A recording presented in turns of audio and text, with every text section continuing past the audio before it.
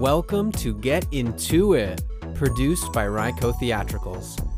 We deep dive into the big questions of our industry. Our two hosts take a look into the theater industry today through panel discussions and asking the necessary and sometimes unnecessary questions.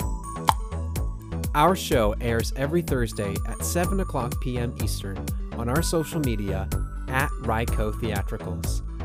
Now please welcome our hosts, Dash Perry and Tyler Dobies. Hi, everybody. My name is Tyler Dobies. And I'm back. I'm Dash Perry. And this is Get into it. Get Into It. Get Into It. Dash, you're back.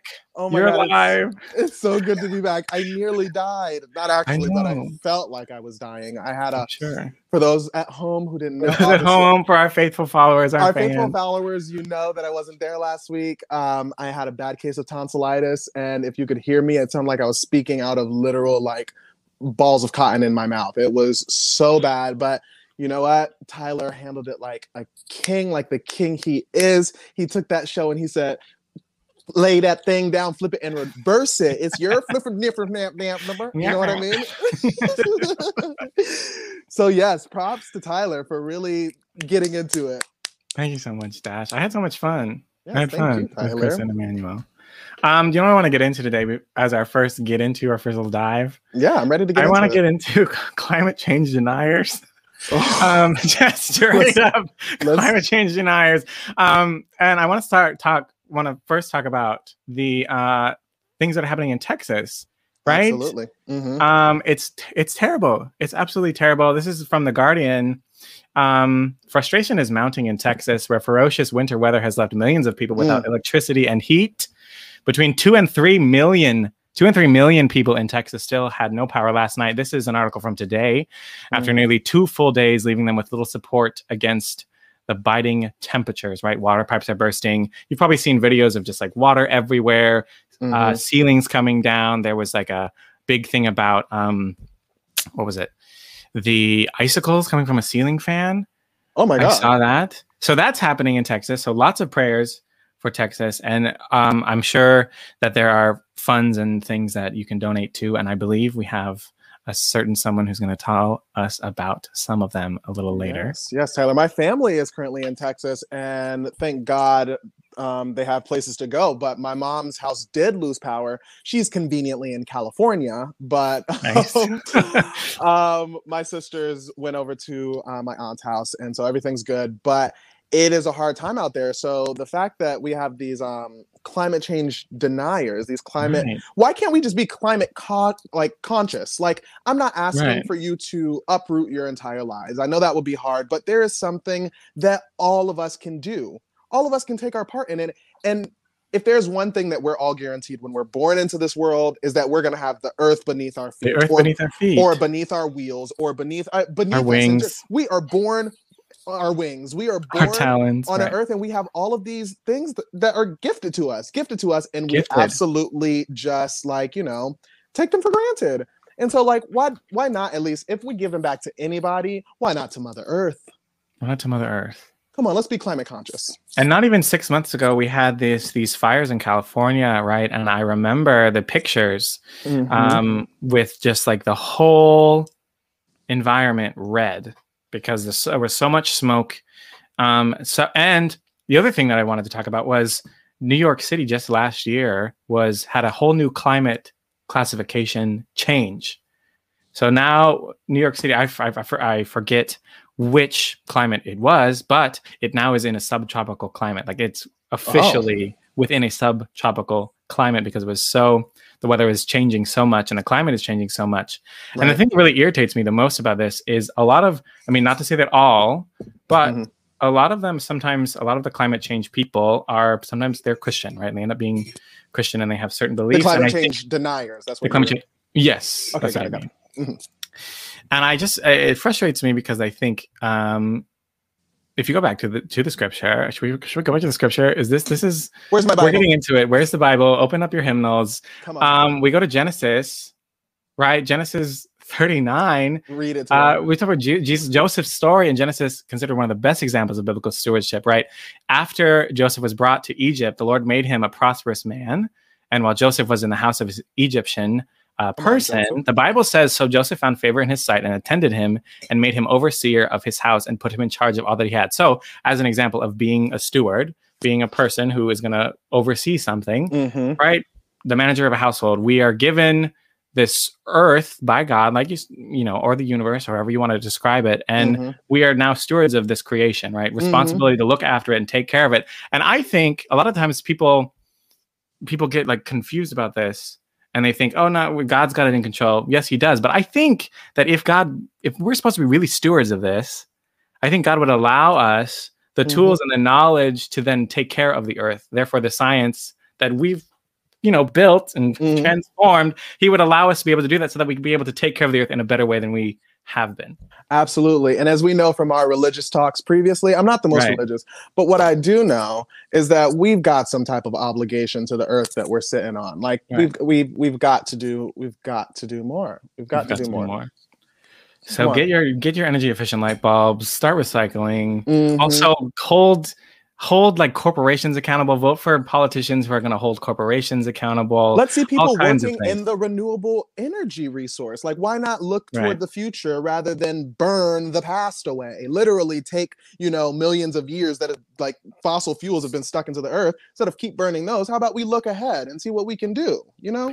Period. Look ahead. Out with the old, in with the new. As Sharpay Evans would say. Sharpay Evans. Our climate change expert, Sharpay Evans, has a very beautiful quote. Thank you so much, Sharpay. Absolutely. Shall we get to the question of the day? Thank you so much for allowing me to be fired up. Yeah, this evening. Come on. Let's get into the bring it up. The question of the day is, what makes a good artist? Question mark. A bad artist? Question mark. And I say that because I read it to my sister and she was like, that doesn't make any sense. What makes a good artist a bad artist? Doesn't make sense audio, but it makes sense grammatically. What makes a good artist? Question mark. A bad artist? Question mark. What makes a good artist a bad artist? What makes a good artist a bad artist? Right. I'm ready to get into it. I'm ready to get into it. So a lot of times when we speak, we may get a little broad. How are we going to contextualize this? Do we have any any confines, any context that we can filter a good artist and a bad artist through? Well, I mean, when thinking about this question, I think I want to avoid mostly talking about like, what even is bad? What even is good? You know, I think we can get distracted by that. Yes. And I think there are confines we can talk about. I think there are certain strictures about like, for example, we were talking about earlier, like in music, like if you sing flat, is that bad? Maybe. I don't know. Probably.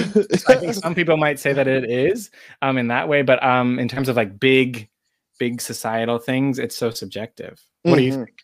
Absolutely.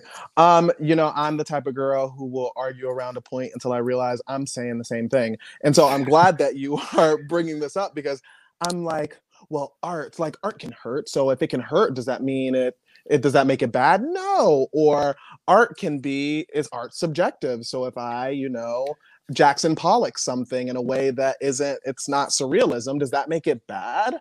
If it's accidental, does that make it bad? So I'm happy to have more of a personal, we should talk personally about what makes a bad artist to us rather than, you know, necessarily just like the general bad artist, because we all know it's subjective. Right. But that doesn't mean I'm not open to talk about it in that way.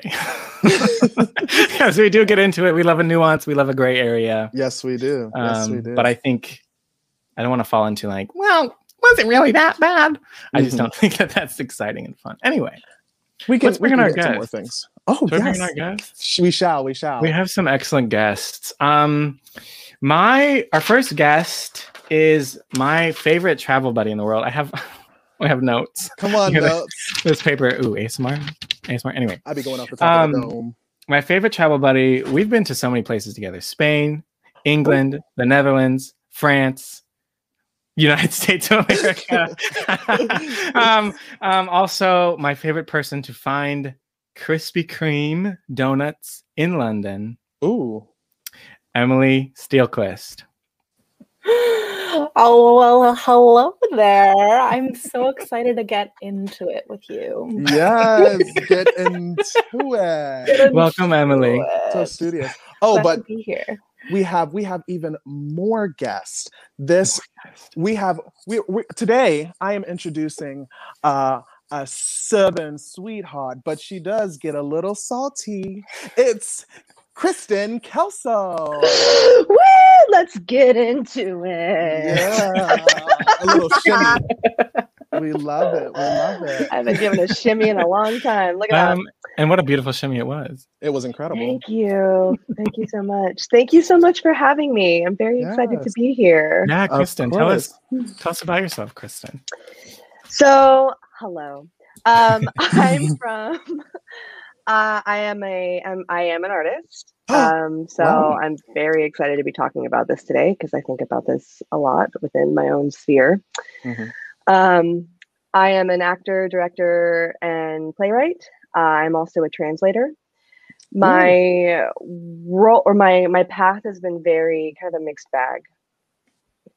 So I went to a lot of school. I kind of went really, really heavily into the school route.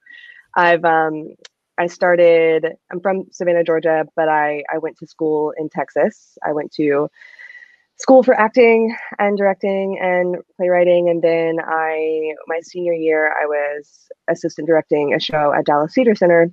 And one of my acting professors was like, because I was also double majoring in Spanish, I'm bilingual, and I was very interested in making bilingual works. So my teacher was like, hey, have you ever considered translating plays for money? And I was like, no, but I will. So I then went into translation studies in grad school and have sort of kind of been in that realm. And recently I just got another master's at NYU in performance studies. And that's actually where I met Tyler. And we were in, I think I remember you saying that you said this a lot, but we were in Anna Devere Smith's class together. I literally say this every week. It's like, it's almost embarrassing. I say that. But anyway, what can I say? Anna Devere Smith's class together? That's incredible. It was an amazing, incredible experience. But recently my work has really been a lot about kind of using like a literary translation methodology to think about performance. And I'm thinking about working a lot with the grieving process and death and mourning. And I'm kind of looking at that as a translation process that can lead us to a better understanding about our bodies. Because I really think that those two processes are similar, especially in the way that we think about memory and trauma, and thinking through the ways that translation enacts itself on the body, and thinking about the ways that translation and the lack of it also enacts itself in society and where you see that. So I'm sort of working with a lot of familial archives and family stuff. And that's kind of where I'm at. Wow, lovely, lovely death talk. Right? So much. It's very. Oh, and also Texas, speaking of Texas, I wanted to do a little shout out to my babies in Texas. I spent 10 years there. It's another home of mine. Places that are accepting donations now include Austin Mutual Aid, Mutual Aid Houston, Feed the People Dallas, Para Mi Gente, which is a San Antonio-based mutual aid group, Austin Disaster Relief Network, Lucha Dadas, which is a Dallas-based BIPOC organization, Trinity Mutual Aid, and then Casa Marianela, which is in Austin. So those are some places that are actually actively on the ground, feeding people, providing warming stations, and they are also accepting donations. Thank you so much, Kristen. And talking about death, like, let's get into the living. Let's get into keeping people alive. Emily, exactly. What is up with you? Well, hello everyone. My name is Emily. I use she, her pronouns, and I grew up in Blaine, Washington, which is a little town up on the border with Canada. And I, at least in this circle, I think I'm your non-artist ? Amongst the four of us. That's true. or at least non-traditional artist in the way that people normally think about it. So I'm super excited to talk about that because I do feel that art still influences my life in a lot of ways and has since I was very young. But who am I? I am a person who grew up in this small town. I met Tyler at college in Tacoma, Washington, where we had the chance to study abroad and travel together, and just learn so much about all the things that we weren't at the time, which was just such a delight. Since then, and actually in large part because of the material we were studying in that program, I got distracted from my original intended life course, which was medicine. And I learned a lot more from the years 2014 through, I guess, 2020 about other ways, other methods of healing, other ways of thinking about healing, and did some work internationally, did some work in Seattle, worked with elders with memory loss, worked with LGBTQ elders, did a lot of just kind of looking into the way that people are and the way that people rely on each other and society for the things that they need, and the ways that they're failed by those things. And through the course of that process, I was like, oh shit, I want to go back to medicine. And just kind of got rocked by this realization that this thing I had walked away from was walking back towards me and just felt so inevitable. So the long story short of all that is now I'm in medical school. I'm living in Portland, Oregon. I moved here in August. Moving during a pandemic sucks, in case anybody was wondering. Yeah.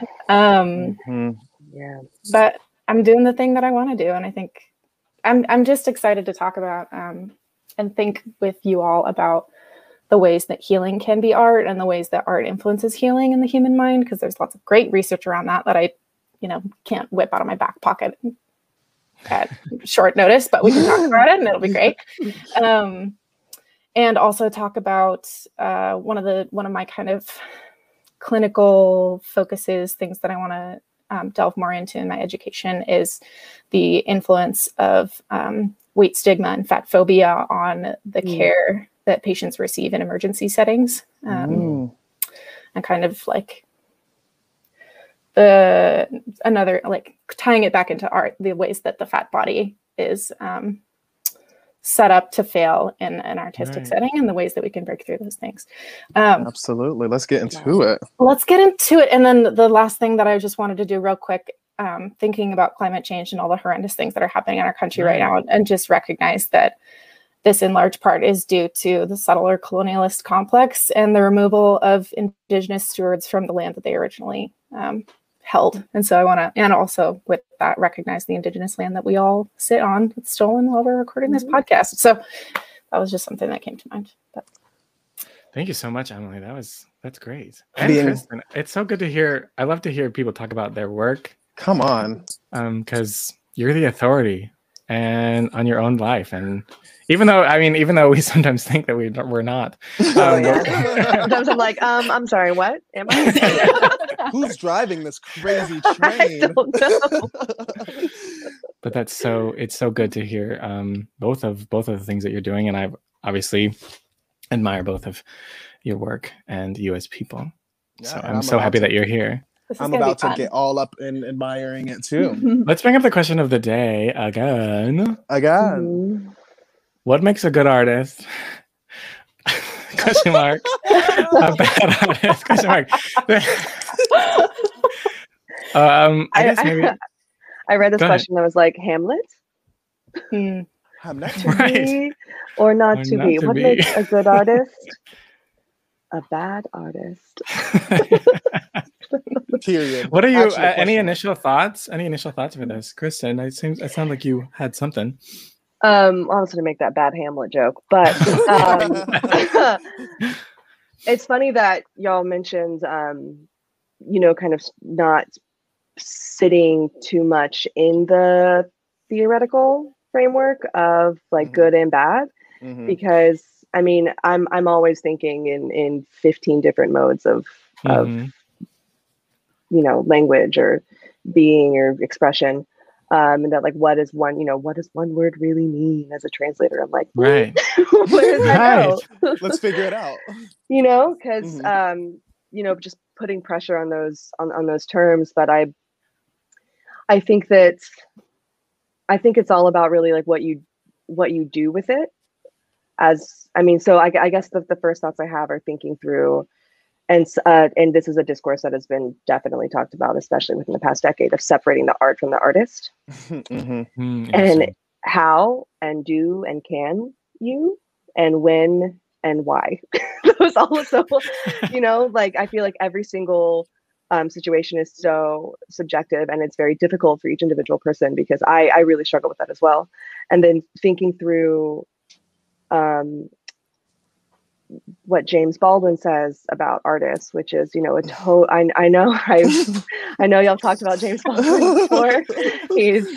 Yes, about, the artist has such a responsibility to society and to humanity, to, illuminate the darkness and to kind of blaze through the trail, and also to just kind of be there, because like only the artist is the only person that can really understand what it's like to live in this world. Right. And then Toni Morrison speaks on, doing things with love. And I was talking to my friend today, actually. It's her birthday today. Oh my gosh, it is. Happy birthday, Tony. Happy birthday, Tony. Happy birthday, Tony. Happy birthday, Tony. Our Lady Morrison. I almost thought you meant Kristen's friend. I was like, okay. How would you know? But yes. No, I was talking to my friend today, and she actually was telling me that they were having a conversation. She's getting her PhD at UT Austin, and they were having a conversation about this recently as well, and brought up James Baldwin and Toni Morrison doing things with love, and how I was reading an article earlier about what she said about you kind of have to push through the dark times and don't get despair. Like that's when you actually have to work harder. And then there's the argument that art is inherently political, which does tie back into the societal and social responsibility of it all. So like, what are you saying with it? Right. Are you also a politician? There is that element of like bureaucracy as an artist. And so I think all of those kind of have like a to what end. I remember when I was graduating from undergrad, and I had no idea what the fuck I was doing, and I was really just trying to lean into that, because I liked so many things, and I didn't really know how to label myself or really market myself or brand myself as anything. And I definitely it was kind of like a refusal to do that. And I thought, I was like, you know what? I'm not going to have anything figured out until I'm in my 30s. I'm almost there. And I'm still like, what? But I was also thinking like, okay, I know that my art has to have that to what end. I know that the things that I make have to be for something. I think that saying is still very, very fluctuating. And I think as long as like artists or creators keep asking that question, that is good. I think those are good questions to ask. So maybe it's about being a good artist is just continually asking the good questions. Asking questions. That I can get behind. I know for me personally, that James Baldwin quote exactly, illuminating the darkness and paving those roads, because the artist kind of takes it upon themselves, because everything, as human beings, we're very social. We are social. That's what we do. The artist takes it upon themselves to do the work. Unlike the plumber, for others, I mean, not just for others, they do the work and illuminating through themselves to show others so that they don't have to. So it's kind of very beautiful to see the artist be like, okay, nobody was probably asking for this, but I sat alone in order to create this thing, and here is it for you. And then I think about a bad artist, and like you said, I mean, like it's kind of that writing that political line. How do I separate the artist from the art? And I think about Azalea Banks. I love her music. I love what it makes me feel, which is a part of the art. Like the response that I get from it is going to happen whether I see her or see what she does. But then when I think about the future of her, everything that she says that kind of hurts me as a person makes listening to her art less enjoyable. So I'm like, then where do we get to what end? Like, where do we get at the end of the day where I'm like, okay, well, I love this art, but at the same time, I look at this artist and what you're illuminating is like, do I want to see that? Like, do I want to see what now you're like what you're prescribing or what you're showing to us, when I know when I know who you are, or at least when you're presenting to me this aspect. Like, how can I, like, why do I follow that light when there's so many other artists? And I think I totally agree with you, Dash. And it's like, and how, if we are to separate it, how am I to know where the line is for you as a person, Azalea? Right? Like, if you're singing whatever song you're singing, how do I not know that that's coming from this place of homophobia, this place of, you know, how am I supposed to know that? I can't read your brain. I can't be involved in that. I also think one of my favorite actors was Kevin Spacey. He was such a good actor, but there's just been some things that he's done that's just not acceptable. So it makes me not want to consume his art. And I would think the similar situation for you, Dash, doesn't want to make you necessarily consume more of. I don't get excited. I don't get excited about the prospect of what the art, like what's going to be created, when I know the vessel that it's coming out of. Like, let's take propaganda, like Nazi propaganda. I mean, somebody created that, absolutely. And it's not to say that it's not provoking and like getting a reaction from somebody, but is that art, if that art isn't hurting someone in a way, like, okay, it made me feel something, but it's hurting someone as in like like it's physically going to hurt someone, genocide. Is that a good artist? Like, can we really label that person a good artist?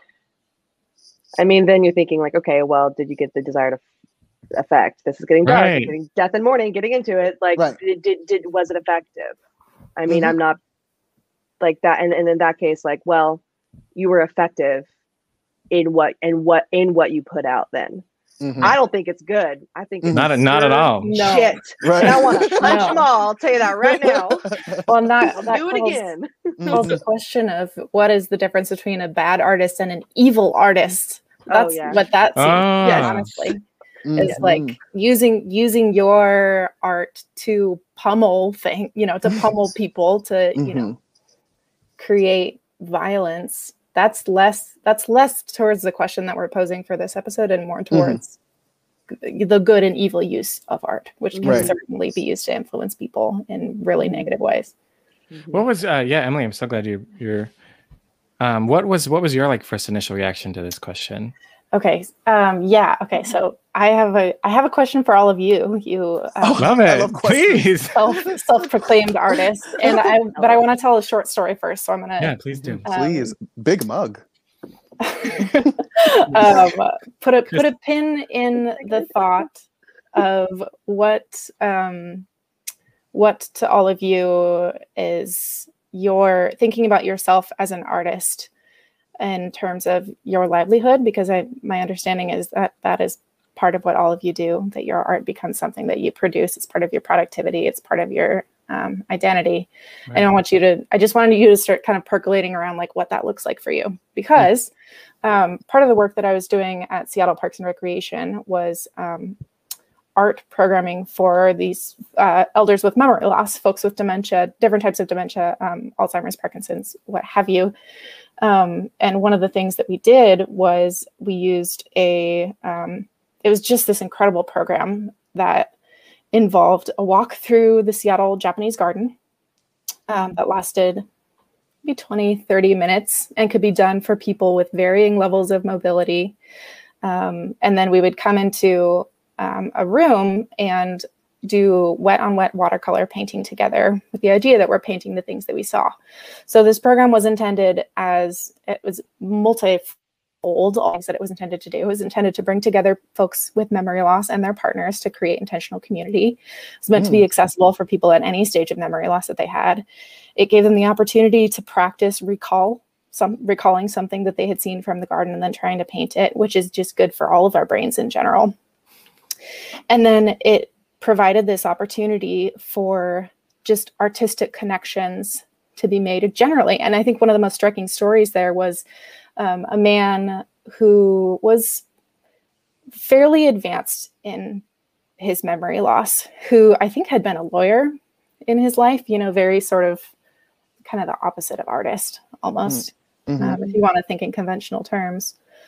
And with the progression of his illness, he had become a prolific abstract painter with some of the most intense I mean, it was really just astonishing, the kind of things that he could paint and the way that he, I don't completely know how to describe it without showing you his work, which obviously I couldn't do without his permission, but if I could, I would show you, because it was just so intense. And sometimes it was related to the Japanese garden, and sometimes it had nothing to do with the Japanese garden program at all. And yet, because of this illness that in many ways is seen as sort of a blight on society, you know, this horrible kind of life ending, you're not going to have your memories, you're not going to know yourself. He was able to discover himself as an artist, and the way that kind of peeled back all the layers of who he was, especially socialized as a man, the way that men are often removed from the artistic sphere based on pressures applied to them. I mean, I don't have to tell you all about that, but I'm thinking to myself about like what makes a good artist and a bad artist, in terms of these are people who connect to art as a form of life. Like they all would talk about how beautiful this program was and how much it changed their perspective and how much they look forward to it every week. And not all of their art was good, obviously. Like many of them had not grown up as artists, but because of the illness, they were able to remove their sense of self enough, like their perceived sense of self, to become the artist. So the question that I'm sort of trying to get at here, and feel free to take this in whatever direction you feel like speaks to you, is what parts of your identity are preventing you from being a good artist? And what do you, what are you, I know, this is like getting really deep, like not meant to be a therapy session, but you know, like what are the things about your identity that block that and that prevent you from doing the art that you would do, which I guess kind of ties back to what you all are talking about, how art is politics. There are many political things involved in the ways that we put our art in the world. So I think that's my question. Carrie, yeah. What a great question. That kind of hits me like right here. The first thing I immediately thought when you're saying like what prevents you from being, let's phrase it as what's preventing me from being a good artist.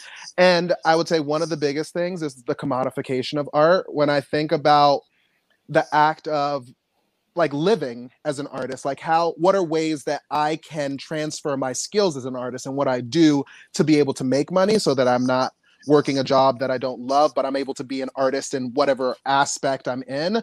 But when I think about what's keeping me from being a great artist, is the fact that some people don't appreciate art for just art, like from for the light that I'm illuminating. So if I bring you a piece that is this, I only get paid if someone buys into it. You know what I mean? So, or if I sell it, which for me, from what I've seen and from how I feel, sometimes it takes pieces.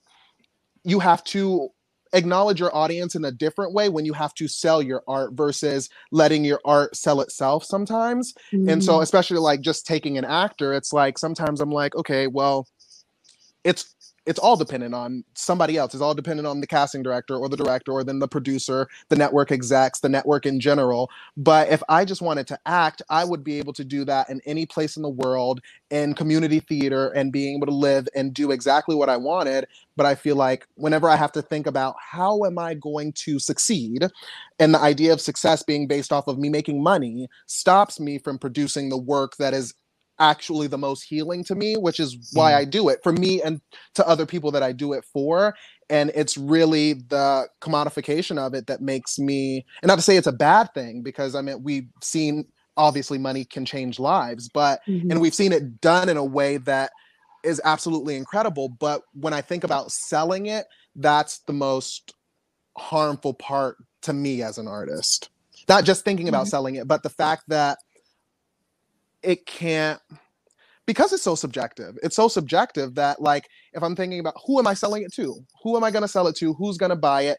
And is that stopping my natural innate artistry? Am I changing it for someone else? Like, is it really me, or is it me for someone else if I need to sell it? Because we sell like good supply and demand. We sell things that people need, and people buy art because ultimately they saw something in it that they needed, rather than just buying art in general, you know, like just paying into art. Like we pay into so many things, like, you know, denying climate, and like there's so many things that we taxes, like we buy into so many pots of things, but like, and we do buy into art as well. But I feel like it's very like, it's much harder. It's much harder as an artist, but do it anyway, of course. That's my podium. No, I think it makes a lot of sense. Yeah. Dash. Mm-hmm. It's like we were talking earlier, Dash and I, we were talking about the relationship of art and artist. Not art and artist. Artist and audience. Mm-hmm. And how Mm-hmm. to make any kind of living, you need, like, it's really required to have some sort of audience, and you're really reliant on them. And that can be a difficult thing to cultivate, even if you feel like, because there's so many people out here doing art. We're like a blip. We're one video out of billions of videos people could be watching right now, especially this stream even, right? And that can be really intimidating. I think for me, I mean, the reason I got into art was self-expression. And being able to be myself. I was a quiet kid. I didn't like talk that much. I was very shy. Believe it or not. I was kind of petrified. I couldn't really talk. I was so scared of what people were thinking and what people would want. And music and eventually like theater allowed me the space to use the voice that I always had. But that's like the scariest thing.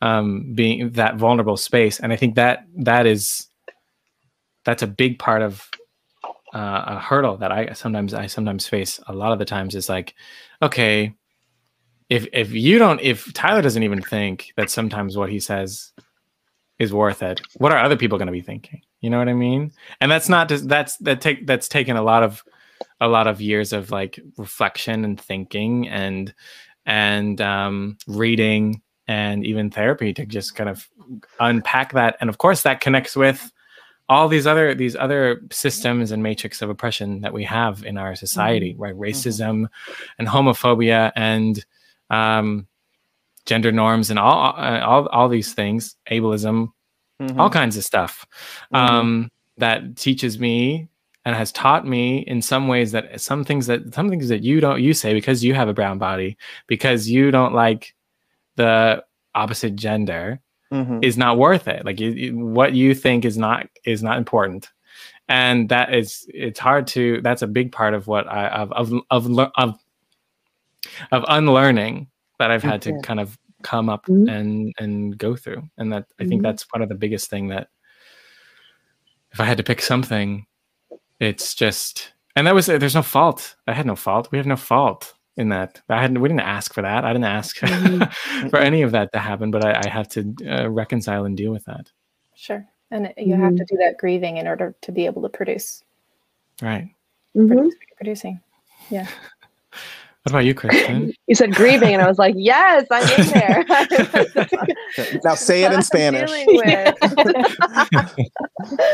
Like, grieving is such a layered process. So I'm thinking of what you said of the layers and the things that prevent us from being a good artist. So I'm gonna try to take this slow because my mind is like, phew. So I'm resonating with both of what Tyler and Dash said, thinking about something I've been trying to think about in the effort of peeling back the layers to kind of maybe go back to the root. Like, because we get so caught up in everything, and I get so caught up in everything, and I'm like, why did I start this in the first place? Where did I go in the first place? I started doing theater because, like, again, it was another mode of expression, but I started doing theater because of Carol Burnett. And she's like my idol, and I love comedy, and I love being funny, and I got to create these characters that I couldn't do, be in everyday life. And so it was very much, it was very much a mode of healing, and I loved it. And then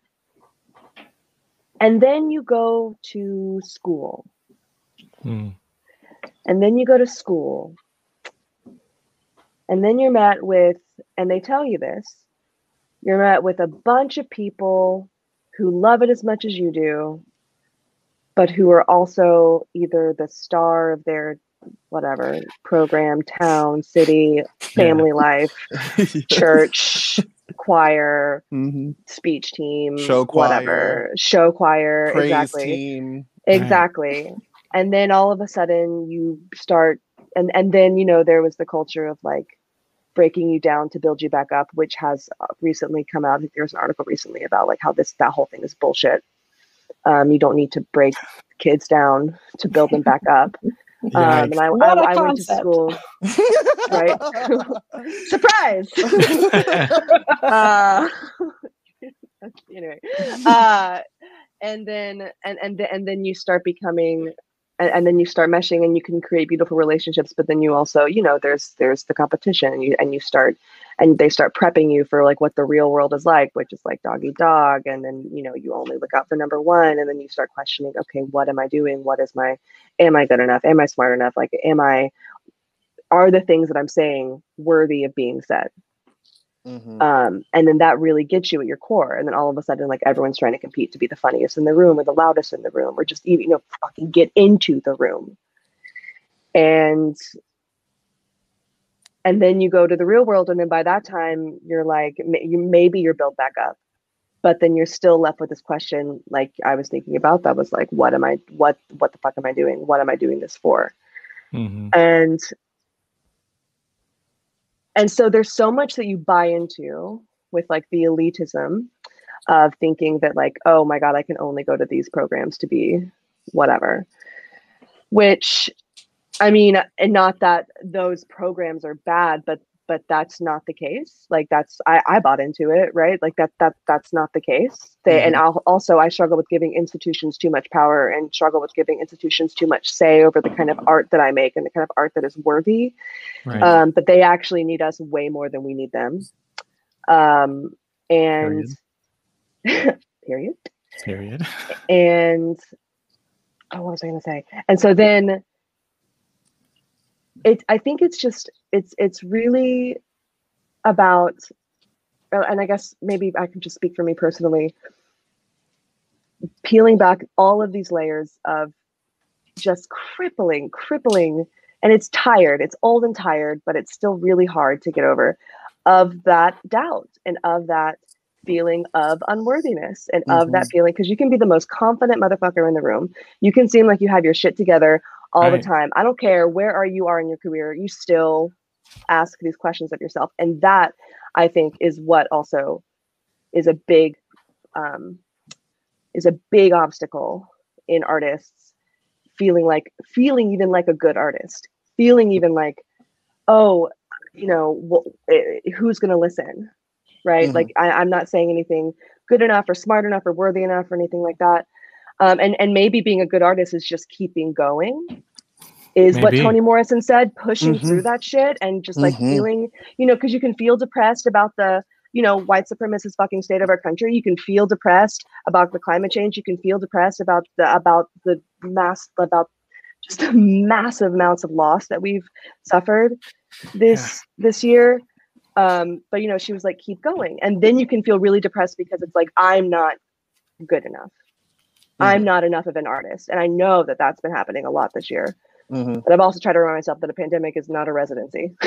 It's not a residency. And Tyler and I kind of talked about that, which we kind of all bought into. At least I'll speak for me personally. At the beginning of it, it was like, you know, and this was at the beginning, so it's crazy that I bought it. Right. So this is like, well, in the time the pandemic ends, what are you going to have to show for it? It's like, I survived. I got to the end of the pandemic. Exactly. I hope that is what I have to show for it. Exactly. And like this idea of wasted time for the artist, which for me, I had this question with Tyler. It's like, does quantity or does frequency constitute a good artist? Like if I'm Rihanna and I put out bangers 5 years ago, and am I any less of Rihanna when I am creating a clothing line and a makeup line? Am I any less of my artist?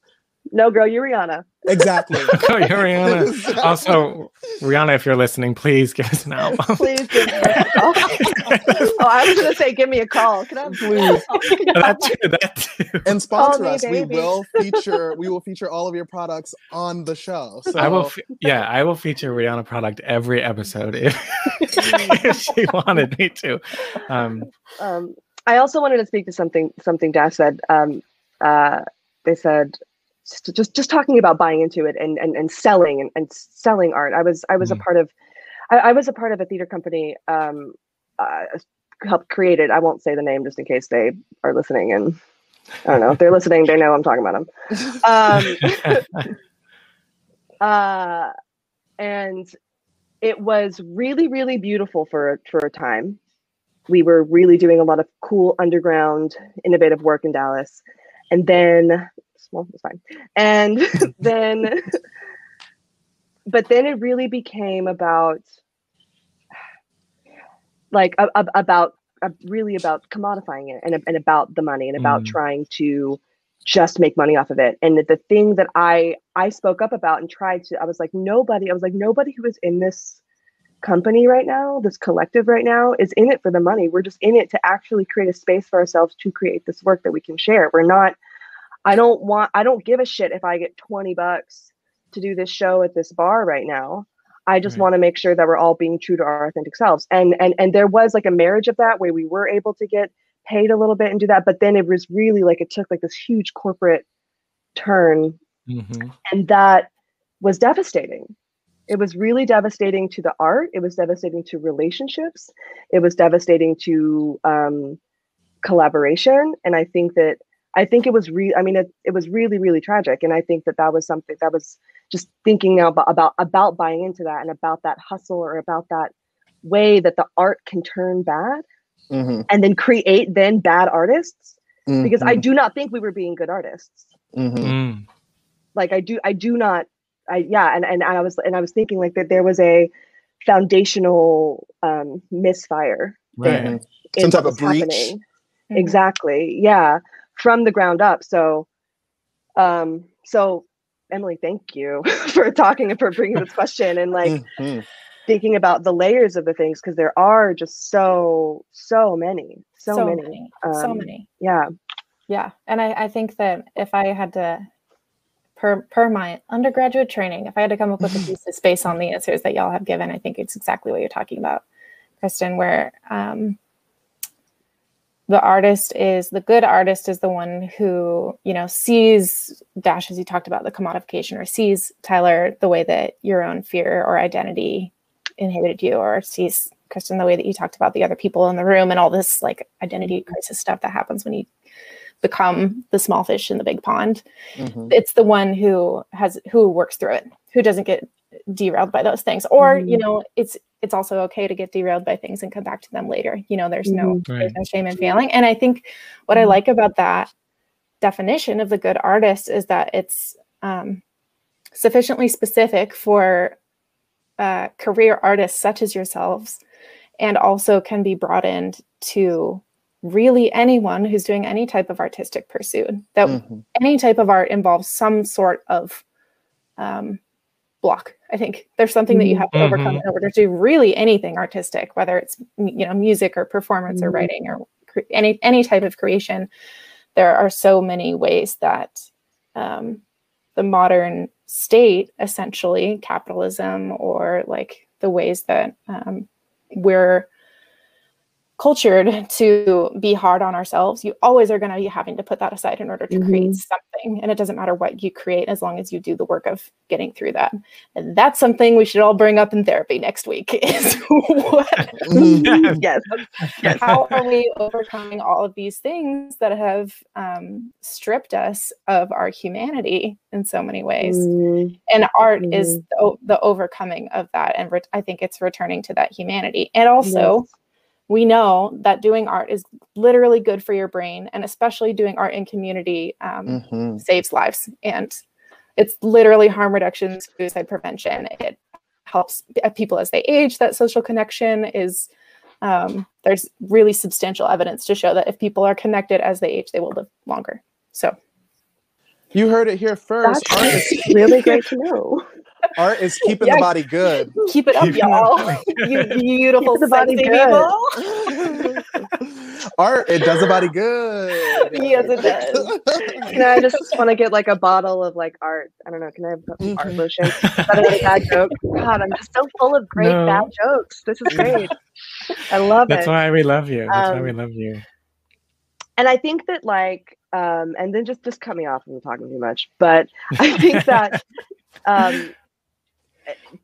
identity, just thinking about what also coming back to James Baldwin and in his thinking through what isolation is. I think there's a difference because he's talking about it in the sense of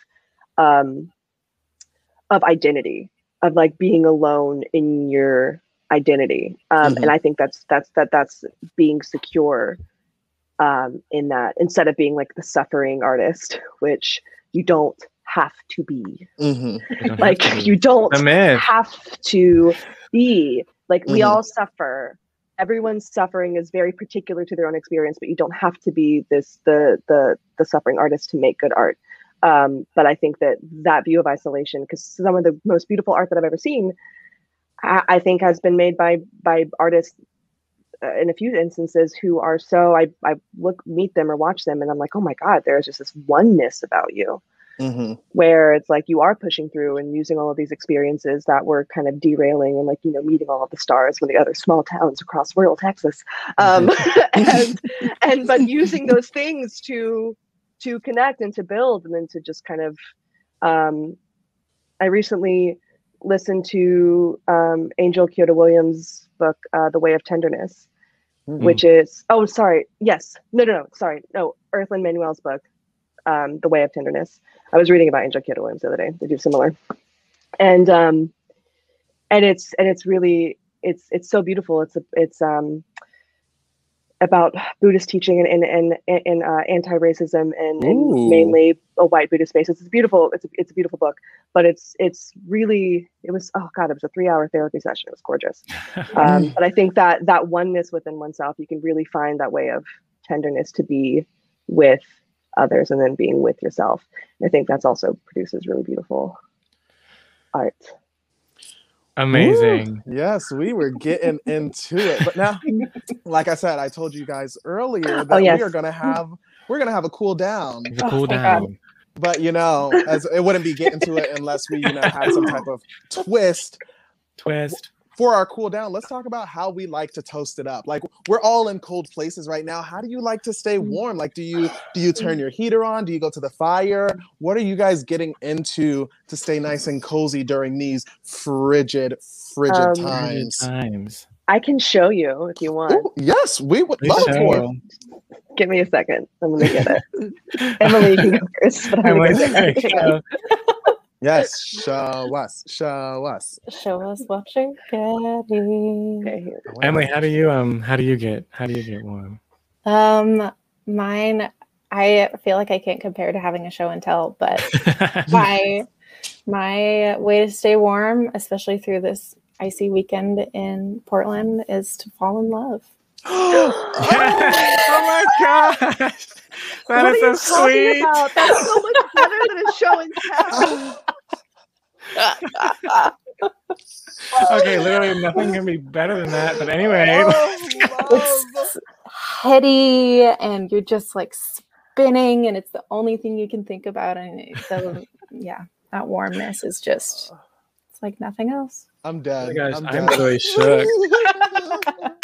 That was so beautiful. Me too. I literally only have this knockoff Snuggie. That's beautiful. It's so pretty. It is. This is from my grandmother. It's so precious. For our listeners, we have Kristen in a baby pink fleece Snuggie. It's oversized and everything. It's beautiful. She's keeping warm. That is the warmest thing you've seen. Yeah, I'm not as warm as Emily. I'll tell you that right now. I want to hear more about that. How do you get warm, Dash? Well, you know, I'm a South Florida boy, but I'm spending it in, you know, frigid Chicago, which sometimes I'm like, I walk outside, like today it was 24 and I was like, like I told y'all, I'm out in my bikini. Like it was warm. It wasn't that warm. But usually I had a heater literally sitting right in front of me as I was in the basement, the coldest part of the house, with a blanket on me, with the space heater sitting right here. And someone came down, they're like, you're supposed to keep it 3 feet away from soft goods. And I'm literally like, the space heater's right here, and I'm like sitting right next to it, trying to keep warm. See you in hell. Yeah. Whatever. I said, I'll burn. I'll burn. I'll burn. What about you, Tyler? Warmth for me, Yeah. I am a put on an extra layer or two type of person. Mhm. I am a wear wool socks type of person. Get some hot chocolate, get a fleece Ooh. blanket. All about the layers. And if I was still living in Colorado, I would probably make a fire in the fireplace, Fires. like a real fire. Warm. I maybe not me. Maybe my father would make a fire.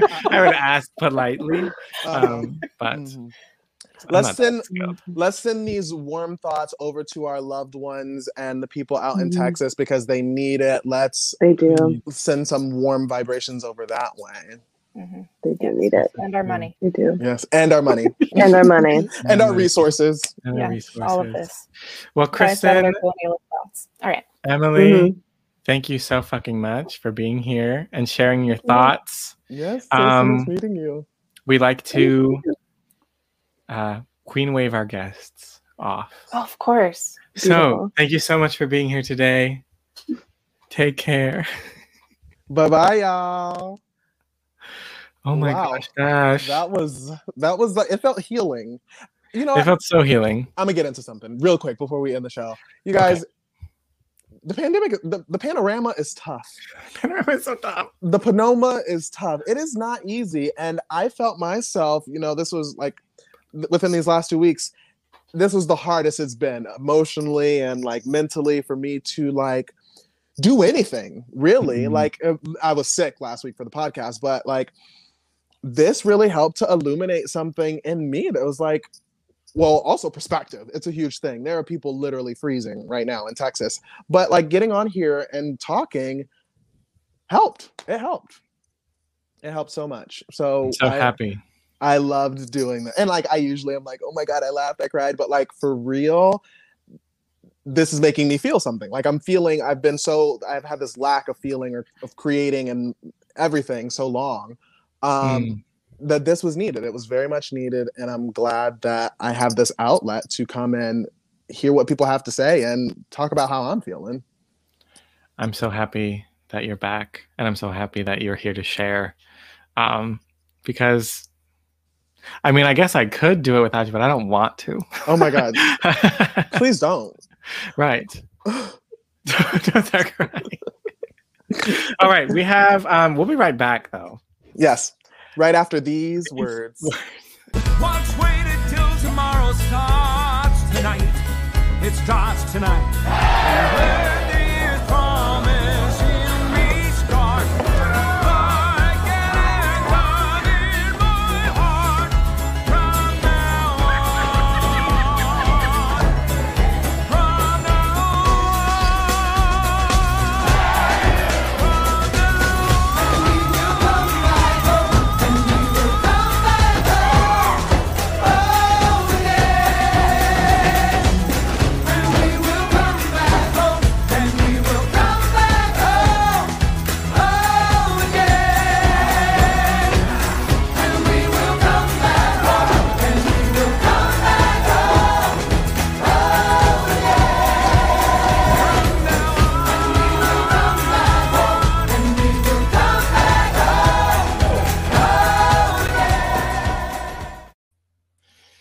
If you haven't submitted your video for the Broadway World Record, please submit it.